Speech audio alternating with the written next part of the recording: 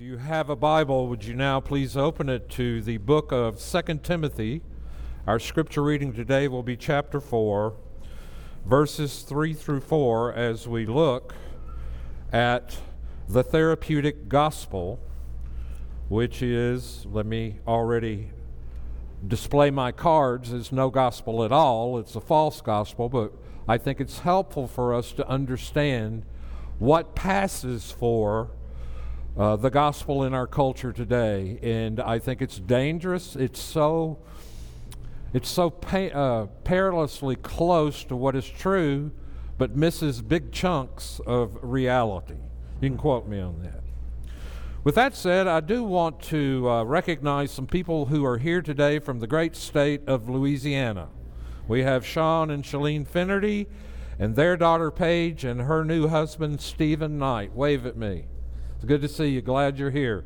They ruined me. They were the reason I went to Louisiana to plant a church. And it wasn't planting the church that ruined me. It was eating Louisiana cuisine. Has ruined me for the rest of my life. It's the best food in... Yeah, okay. I will. With that said, hear now the word of the Lord as we look to 2 Timothy chapter 4, verses 3 and 4. Well, let's just begin in verse 1. I think it'll flow better if we do. I charge you in the presence of God and of Christ Jesus, who is to judge the living and the dead, and by his appearing and his kingdom, preach the word. Be ready in season and out of season, reprove, rebuke, and exhort with complete patience and teaching. For the time is coming when people will not endure sound teaching, but having itching ears, they will accumulate for themselves teachers to suit their own passions, and will turn away from listening to the truth and wander off into myths. This is God's word. Let us pray. Heavenly Father, we thank you today for this text, and we pray that we would learn what it means and we would apply it to our hearts with the aid and help of the indispensable Holy Spirit. We pray that we may see Jesus and him only and be drawn to him ever more closely by sitting under the preaching of the word today. And we pray in Christ's name, amen. And so today we're going to talk about the therapeutic gospel, or it could go under another title called Your Best Life Now. Not necessarily quoting the person who said that, but that is probably a good way to summarize what the therapeutic gospel is. Your best life now. And you're thinking, well, how can that be wrong, Pastor? A lot of what I'm going to talk about is not necessarily bad in and of itself, but it is not first things, it is secondary things. And hopefully by the end of the message you'll know what I meant by that. But the Greek word for therapy means to minister or to heal or treat medically. It's related to healing a disease. It's having a good effect on body and mind and contributing to a sense of well-being. And of course, the word gospel is good news. It's a message that promotes healing. It's a message that tries its very best to help people live a life of flourishing and maturity and growth. But it falls short of that goal. The therapeutic gospel, I remember when I was in college, I used to present the 4 spiritual laws, which was a tool Campus Crusade developed for helping people in college share the gospel with each other. And it began with the first law, which was God loves me and has a wonderful plan for my life. The therapeutic gospel goes this way. I love me and I have a wonderful plan for my life, and God is part of it if he cooperates and gives me what I really want because he owes me. That's the therapeutic gospel in a nutshell. The therapeutic gospel, and so it's helpful to know this, is structured to give people what they want, not change who they are and what they want. Let me repeat that. The therapeutic gospel that you hear so much from televangelists and other sources out there is not so much geared to give, or it is structured to give people what they want, not to change what they want. A few years ago, the Pew Forum released a survey reporting that 65% of Americans who profess Christianity agree with the statement that many religions can lead to eternal life.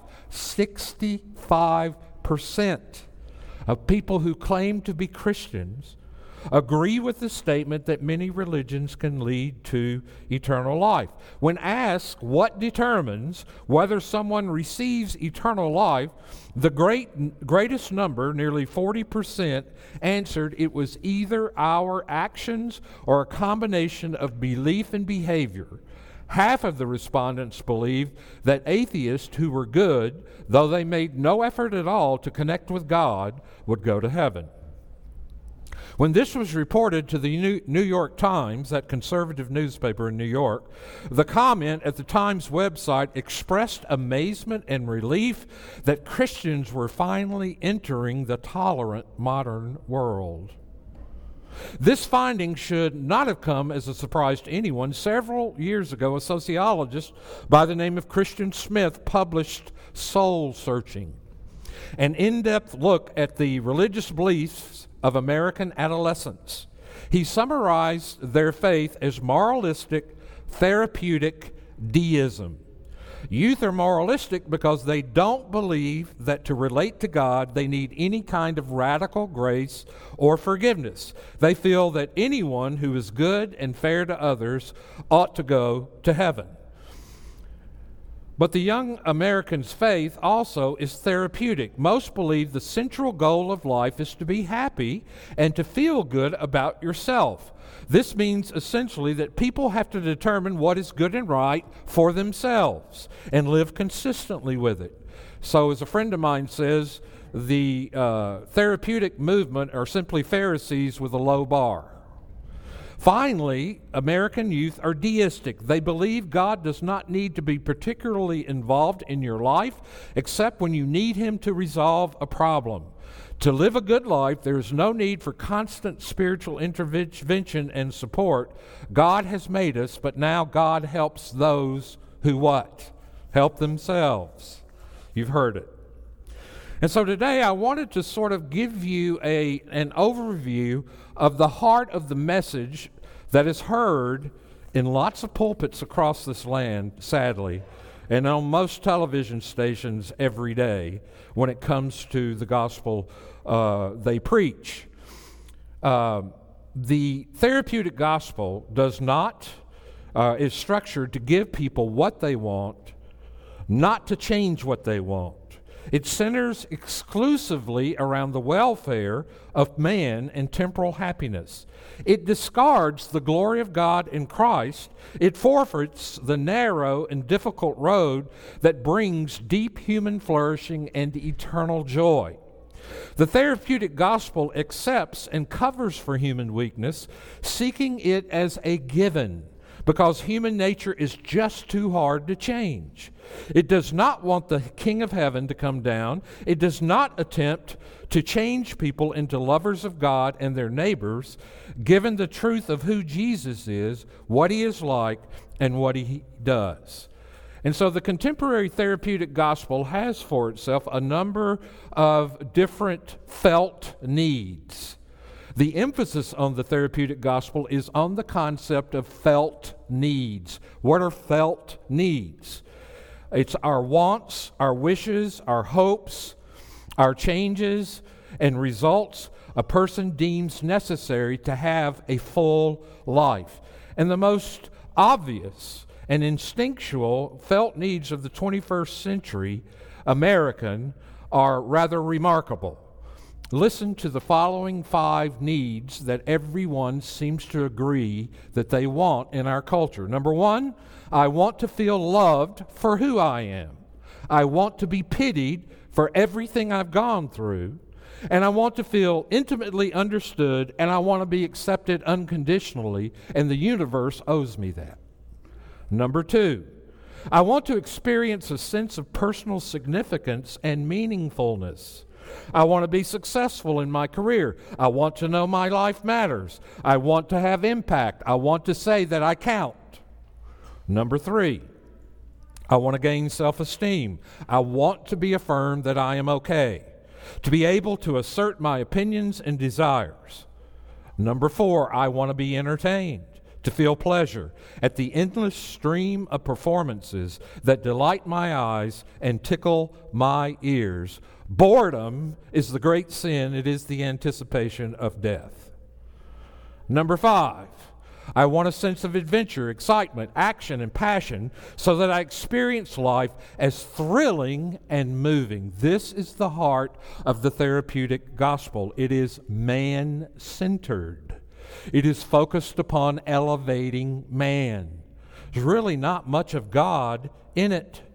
And the modern middle-class version of the therapeutic gospel takes its cues from these particular families of desires. We might say that the focus is on psychological felt needs rather than on physical needs, because there aren't that many in our culture as there were during difficult eras of poverty and social circumstances. In this new gospel, the great evils to be redressed do not call for any fundamental change of direction in the human heart. There is no repentance required in the fundamental gospel. It isn't that you need to be aware that you're destroying yourself and you need to wake up and you need to turn around and you need to return to God. That's not in that gospel. Repentance is unheard of. That's an archaic word that the Puritans used. We don't bother with it anymore. Instead, the problem lies for me in my sense of rejection from other people, in my corrosive experience of life's vanity, in my nervous sense of self-condemnation, in the inmost threat of, or imminent threat of boredom if my music is turned off or my internet no longer is up.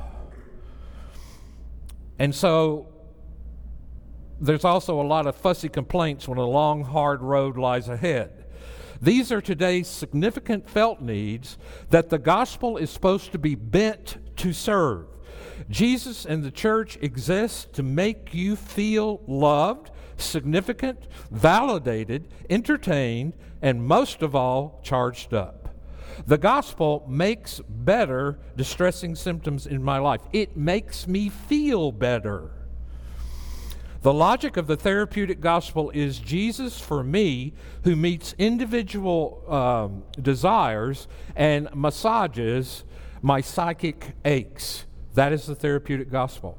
In other words, it is self-referential. It's all about me, what I want, what I desire, what I long for, and very little reference at all to the God who saves. Very little at all. Now, some of these desires in a person's heart are not bad in and of themselves, in their proper place. But there's more to it. In today's therapeutic gospel, the medical way of looking at the world is metaphorically extended to these psychological desires. In other words, we've turned from the medical practice dealing with bodily disease, hurts, aches, pains, things that need to be done to fix the person, to the psychological aspects. And by the way, I'm not anti-psychological. Don't think that I am.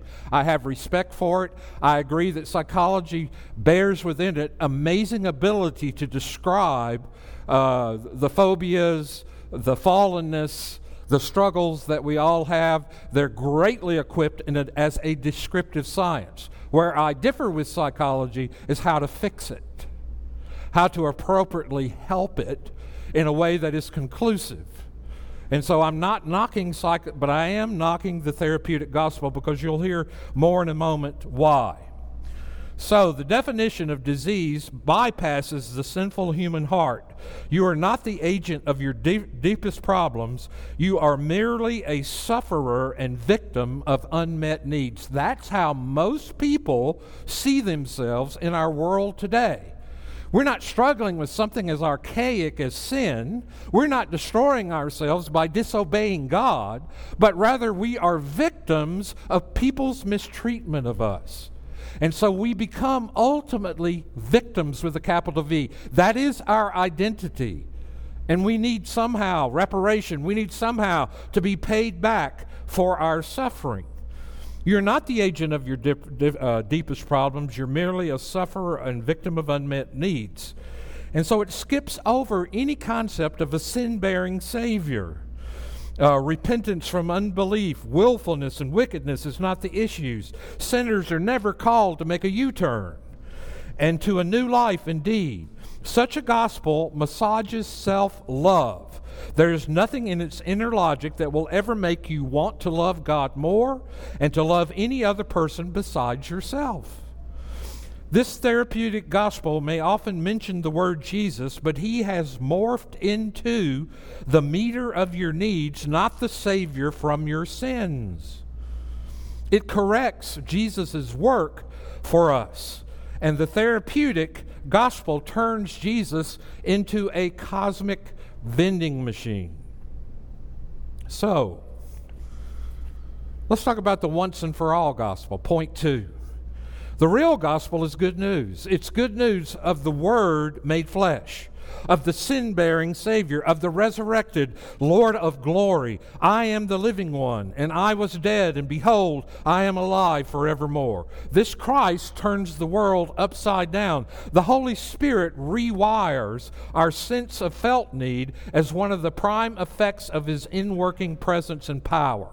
You see, the problem with us is in the disordered motivational level of the human heart. It's why we do what we do. It's why we want what we want. That is the deepest problem. All of this other stuff only polishes the surface, never gets at what's really wrong with us and the kind of help we need. The Holy Spirit works in us as a power and presence of the Lord. And because the fear of the Lord is the beginning of wisdom, we keenly feel a definite set of needs that are very different when God comes into our lives and when we understand that we stand or fall under His gaze. My instinctual cravings are replaced, something quickly, but usually and always gradually, by a growing awareness of true life and death needs. Let me list for you quickly a few of these life and death needs. Number 1, I need mercy above all else. Do you say that about yourself? Do you understand that about yourself? Is that good news to you to cry out, I need mercy more than I need my next breath? What is mercy?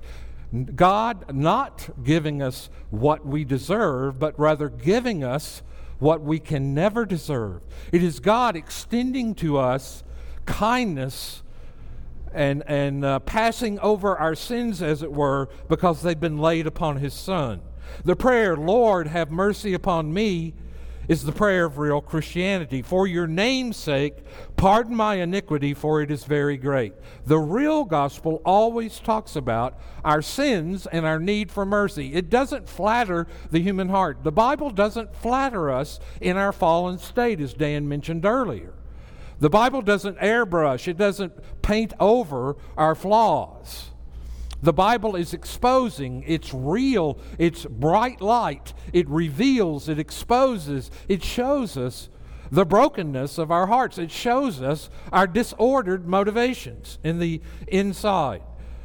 The second once-for-all gospel desire and need is I want to learn wisdom and unlearn willful self-preoccupation. Nothing you desire compares with wisdom. What is wisdom? Wisdom is learning to see and interpret life from God's point of view. How do we learn to see and understand life and interpret all of life around me through God's point of view? You do that through engaging with the Word of God. Do you spend time between Sundays in your Bible? Do you read your Bible? Do you apply what you read to your own heart? Or do you apply it to everyone else in your family or on the job that you work with? Rather, are you asking God for wisdom to be able to make sense of the phenomena before us? Are you able to interpret it and classify it and put it in alignment through God's Word? That is one of the greatest needs you have. You're not smarter than God. I know that because I used to think I was smarter than God.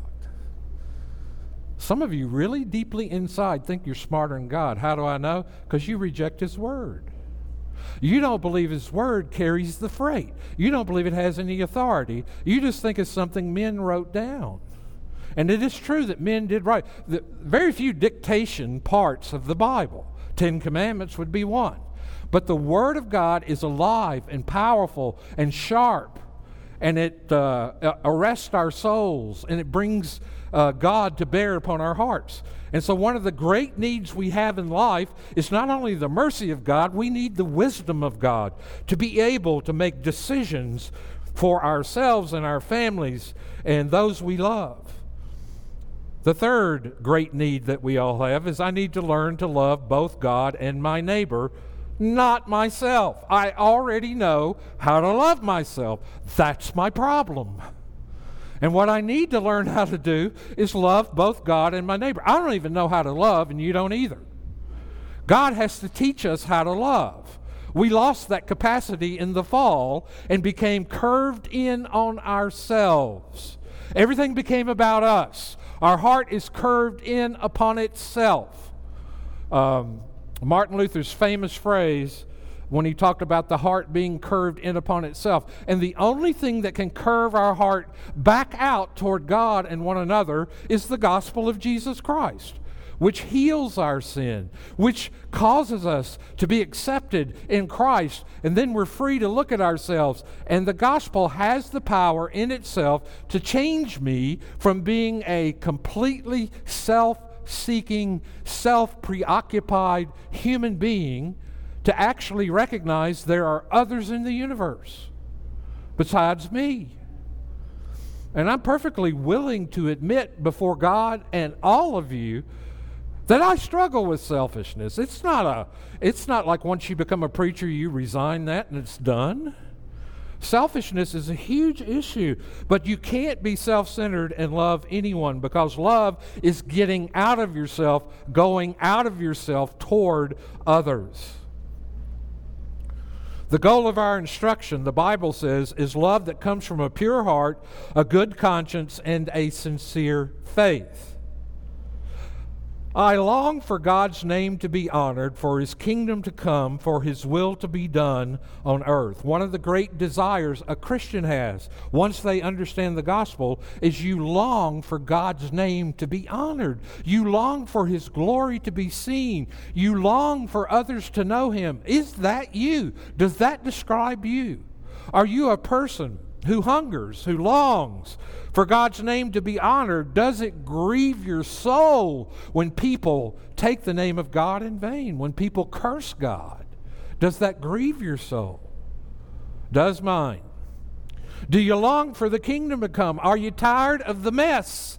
Are you tired of living in between the times in which the kingdom has come in an inaugurated fashion, but it will come completely in the future, and we live in the tension of that kingdom come but not completely come, not fully realized, the already of it but the not yet of it is even larger, and we live in that, and we long for God's will to be done on earth as it's done in heaven. Is that in your soul? Do you love that? Do you want that? That's a fruit of believing the real gospel. I want Christ's glory. I want His loving kindness, His goodness to be seen on this earth and to fill the earth as much as the water fills the ocean. I see more and more in our culture wars over things like Christmas. And in one sense, I'm not that upset about it, but in another sense, it's the only thing we have in our culture that even points to the person of Christ. And He is to the Christian a Lord and a Savior, and we love Him. And we want people to know His glory, to see it, to be drawn to Him. Their lives are missing unspeakably tons of reality by not knowing this Lord Jesus Christ. I need to change me. I need God to change me from who I am by instinct, choice, and practice. That is a need in the heart of a regenerated person. I need God to change me from who I am by instinct, who I am by choice, who I am by practice. You see, a self-centered person is looking out at everyone else, and they are the problem. I'm never the problem. It's everyone else, and I'm just a big fat victim. But the real believer sees that the change that needs to occur first is with me. I'm the one that needs to be transformed. I'm the one who needs to change. One of the first things I do in marriage counseling is to try to help see the wife and the husband both to see that they both need changes in their own hearts and in their own lives. It's easy for me to spot what's wrong with you. I can see it as clear as day. I am a professional at picking out the faults and flaws of every single person. And I am blind as a blindfolded mole in a cave when it comes to seeing my own faults. But the real Christian understands that change needs to start with me. It's me, it's me, it's me, oh Lord, standing in the need of prayer. It's me.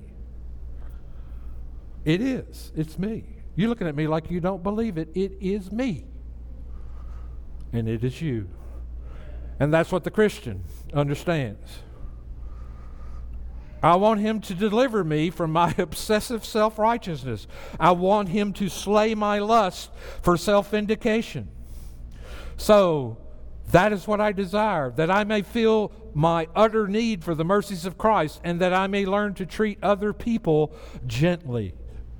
I need to be delivered from those things. Self-righteousness, to slay my lusts for self-vindication. You know, it's hard sometimes when people mistreat you or abuse you or say something about you that is not true, and everybody knows it's not true. But to allow the Lord to take care of your reputation and you yourself not having to fight for it is sometimes very difficult. But I want the Lord to deliver me from those things. I need God's mighty and intimate help in order to will and do those things that last to eternal life rather than squandering my life on vanities. I need His help. I need intimate help to will to do the things that please Him and not throw my life away on that which is empty and futile. Read the book of Ecclesiastes.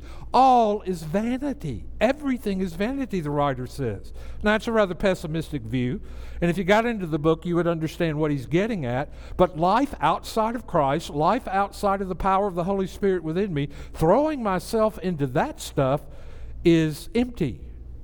It's fruitless. It's vanity.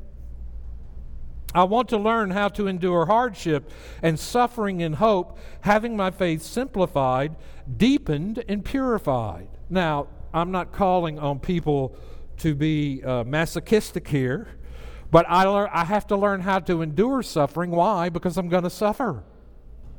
You see, this is what cuts against the therapeutic gospel. The therapeutic gospel is like heaven on earth. I want heaven now, where we ain't home yet. We do not yet live in heaven. And so life is going to be hard in different places for every one of us. We're going to suffer.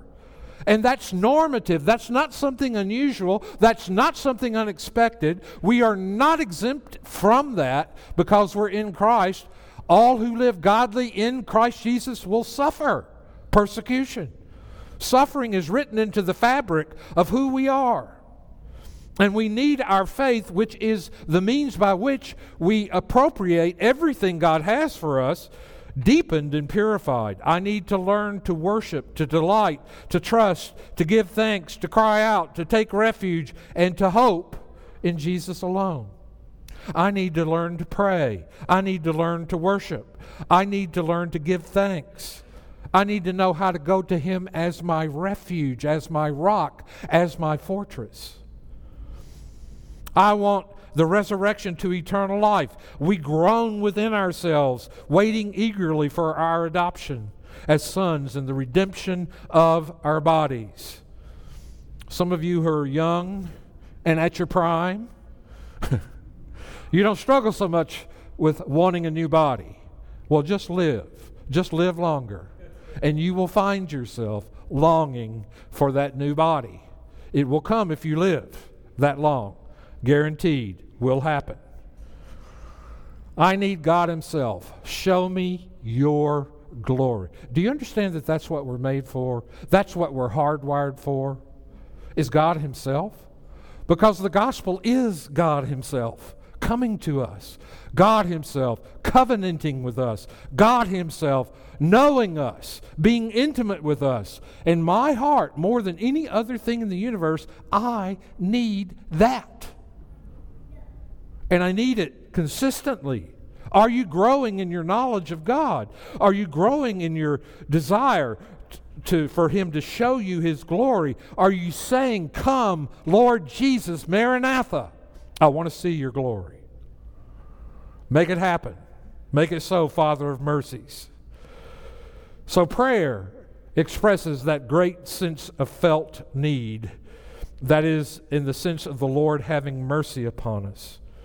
Now, point number 3, good gifts but bad gods. All I want to say about that is the thing offered by the contemporary therapeutic gospels are difficult to interpret because the odor of self-interest and self-obsession clings closely to a wish list of I want and need and must have blank. But a good gift doesn't make a good God. A good gift leads you to the giver, and the giver is always foremost in the heart. And so what I wanted to do in closing with this message is look at the 5 elements I identified with the therapeutic gospel in a new way, sort of as a critique, and then we'll be done. Number 1, need for love. It is certainly a good thing for us to know that we are both known and loved. We crave that. God, who searches the thoughts and intention of our hearts, also sets His steadfast love upon us. However, all of this is radically different from the instinctual craving to be accepted for who I am.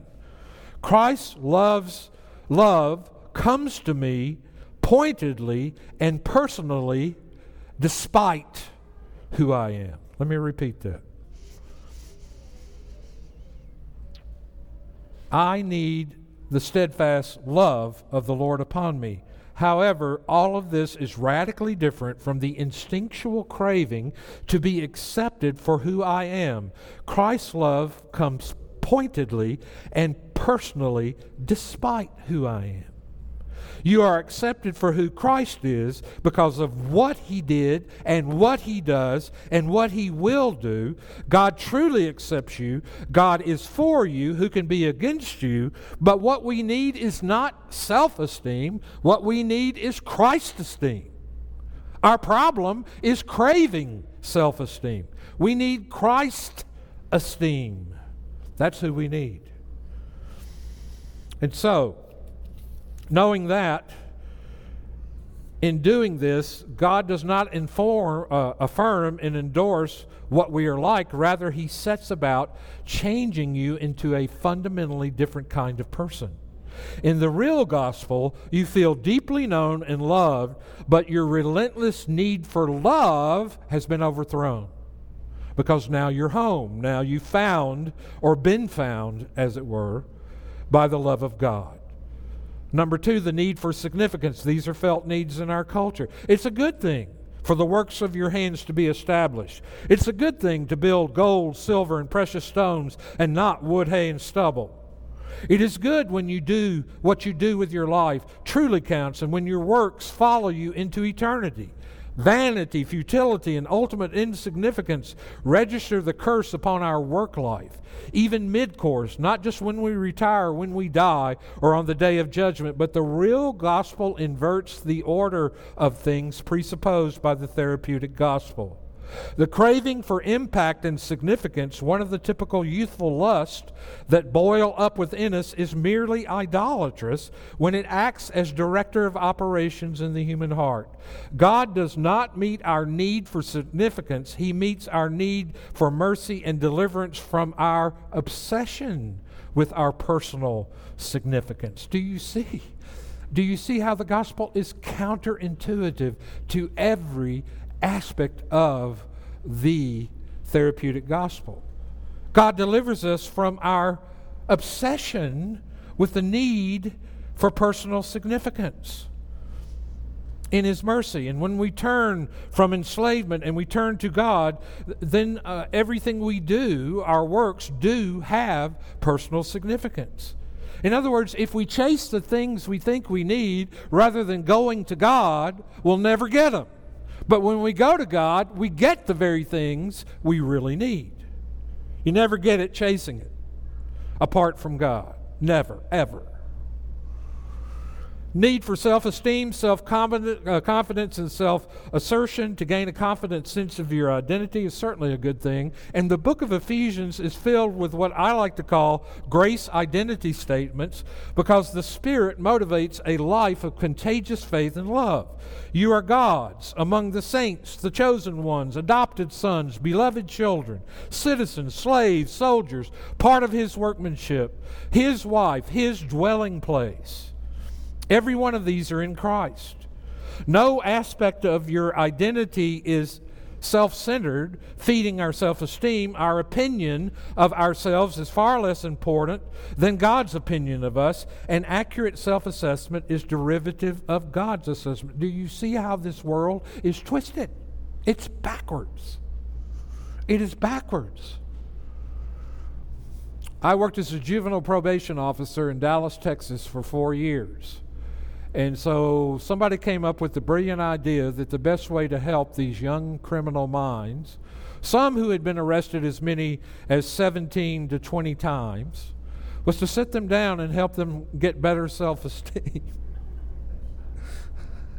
And I thought, well, maybe they have something here. So I went through all of the training, I went through all of the material, and I'm not saying it wasn't helpful in any way, but I'm saying it missed the point. It was a splendid exercise in missing the point. They needed something outside of themselves, not something within them. They had nothing within them. They needed to be God-centered and not man-centered.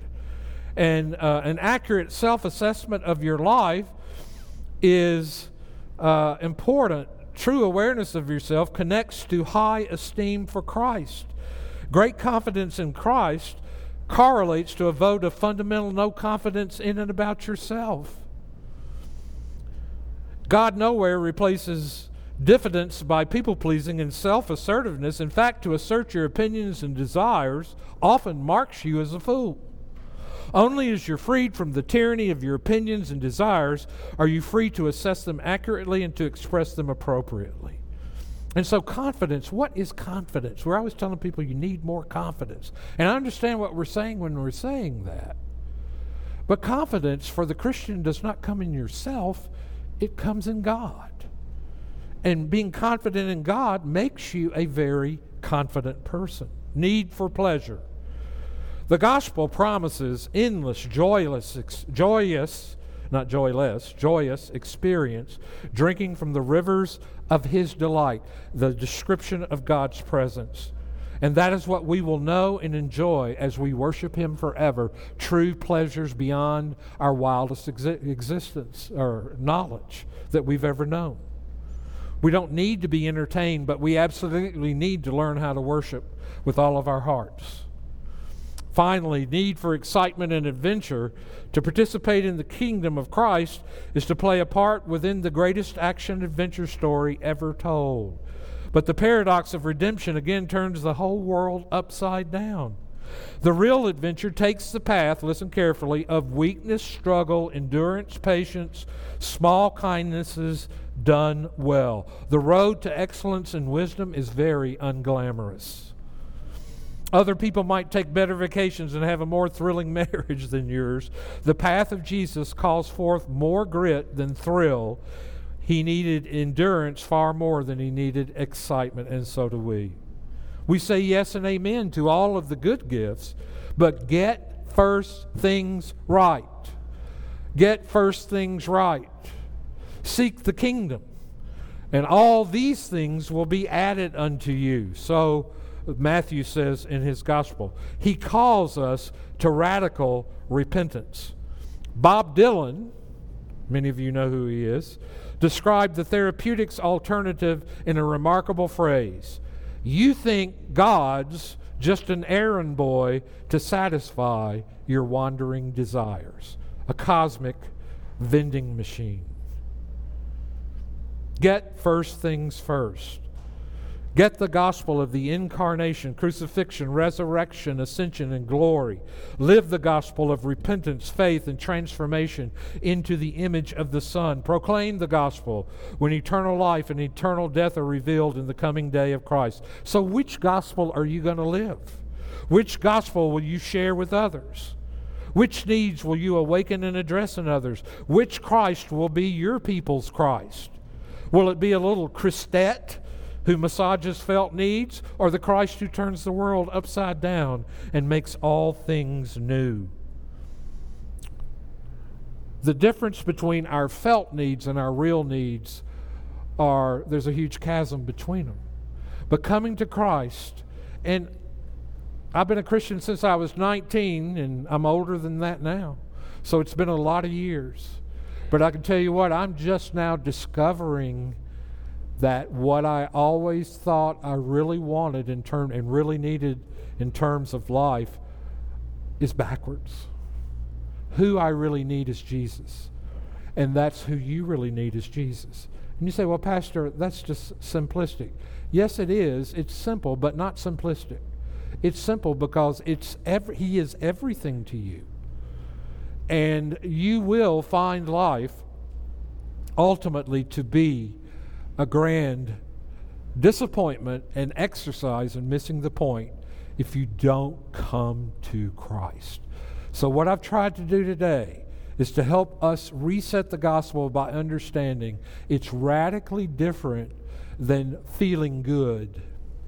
It was the great writer Mark Twain who said the following in his diary. Got up today, it was Sunday, I went to church, and I actually felt better when I left than I did when I went in. That was a rare thing for Mark Twain. It's not about feeling better. It's about meeting Jesus.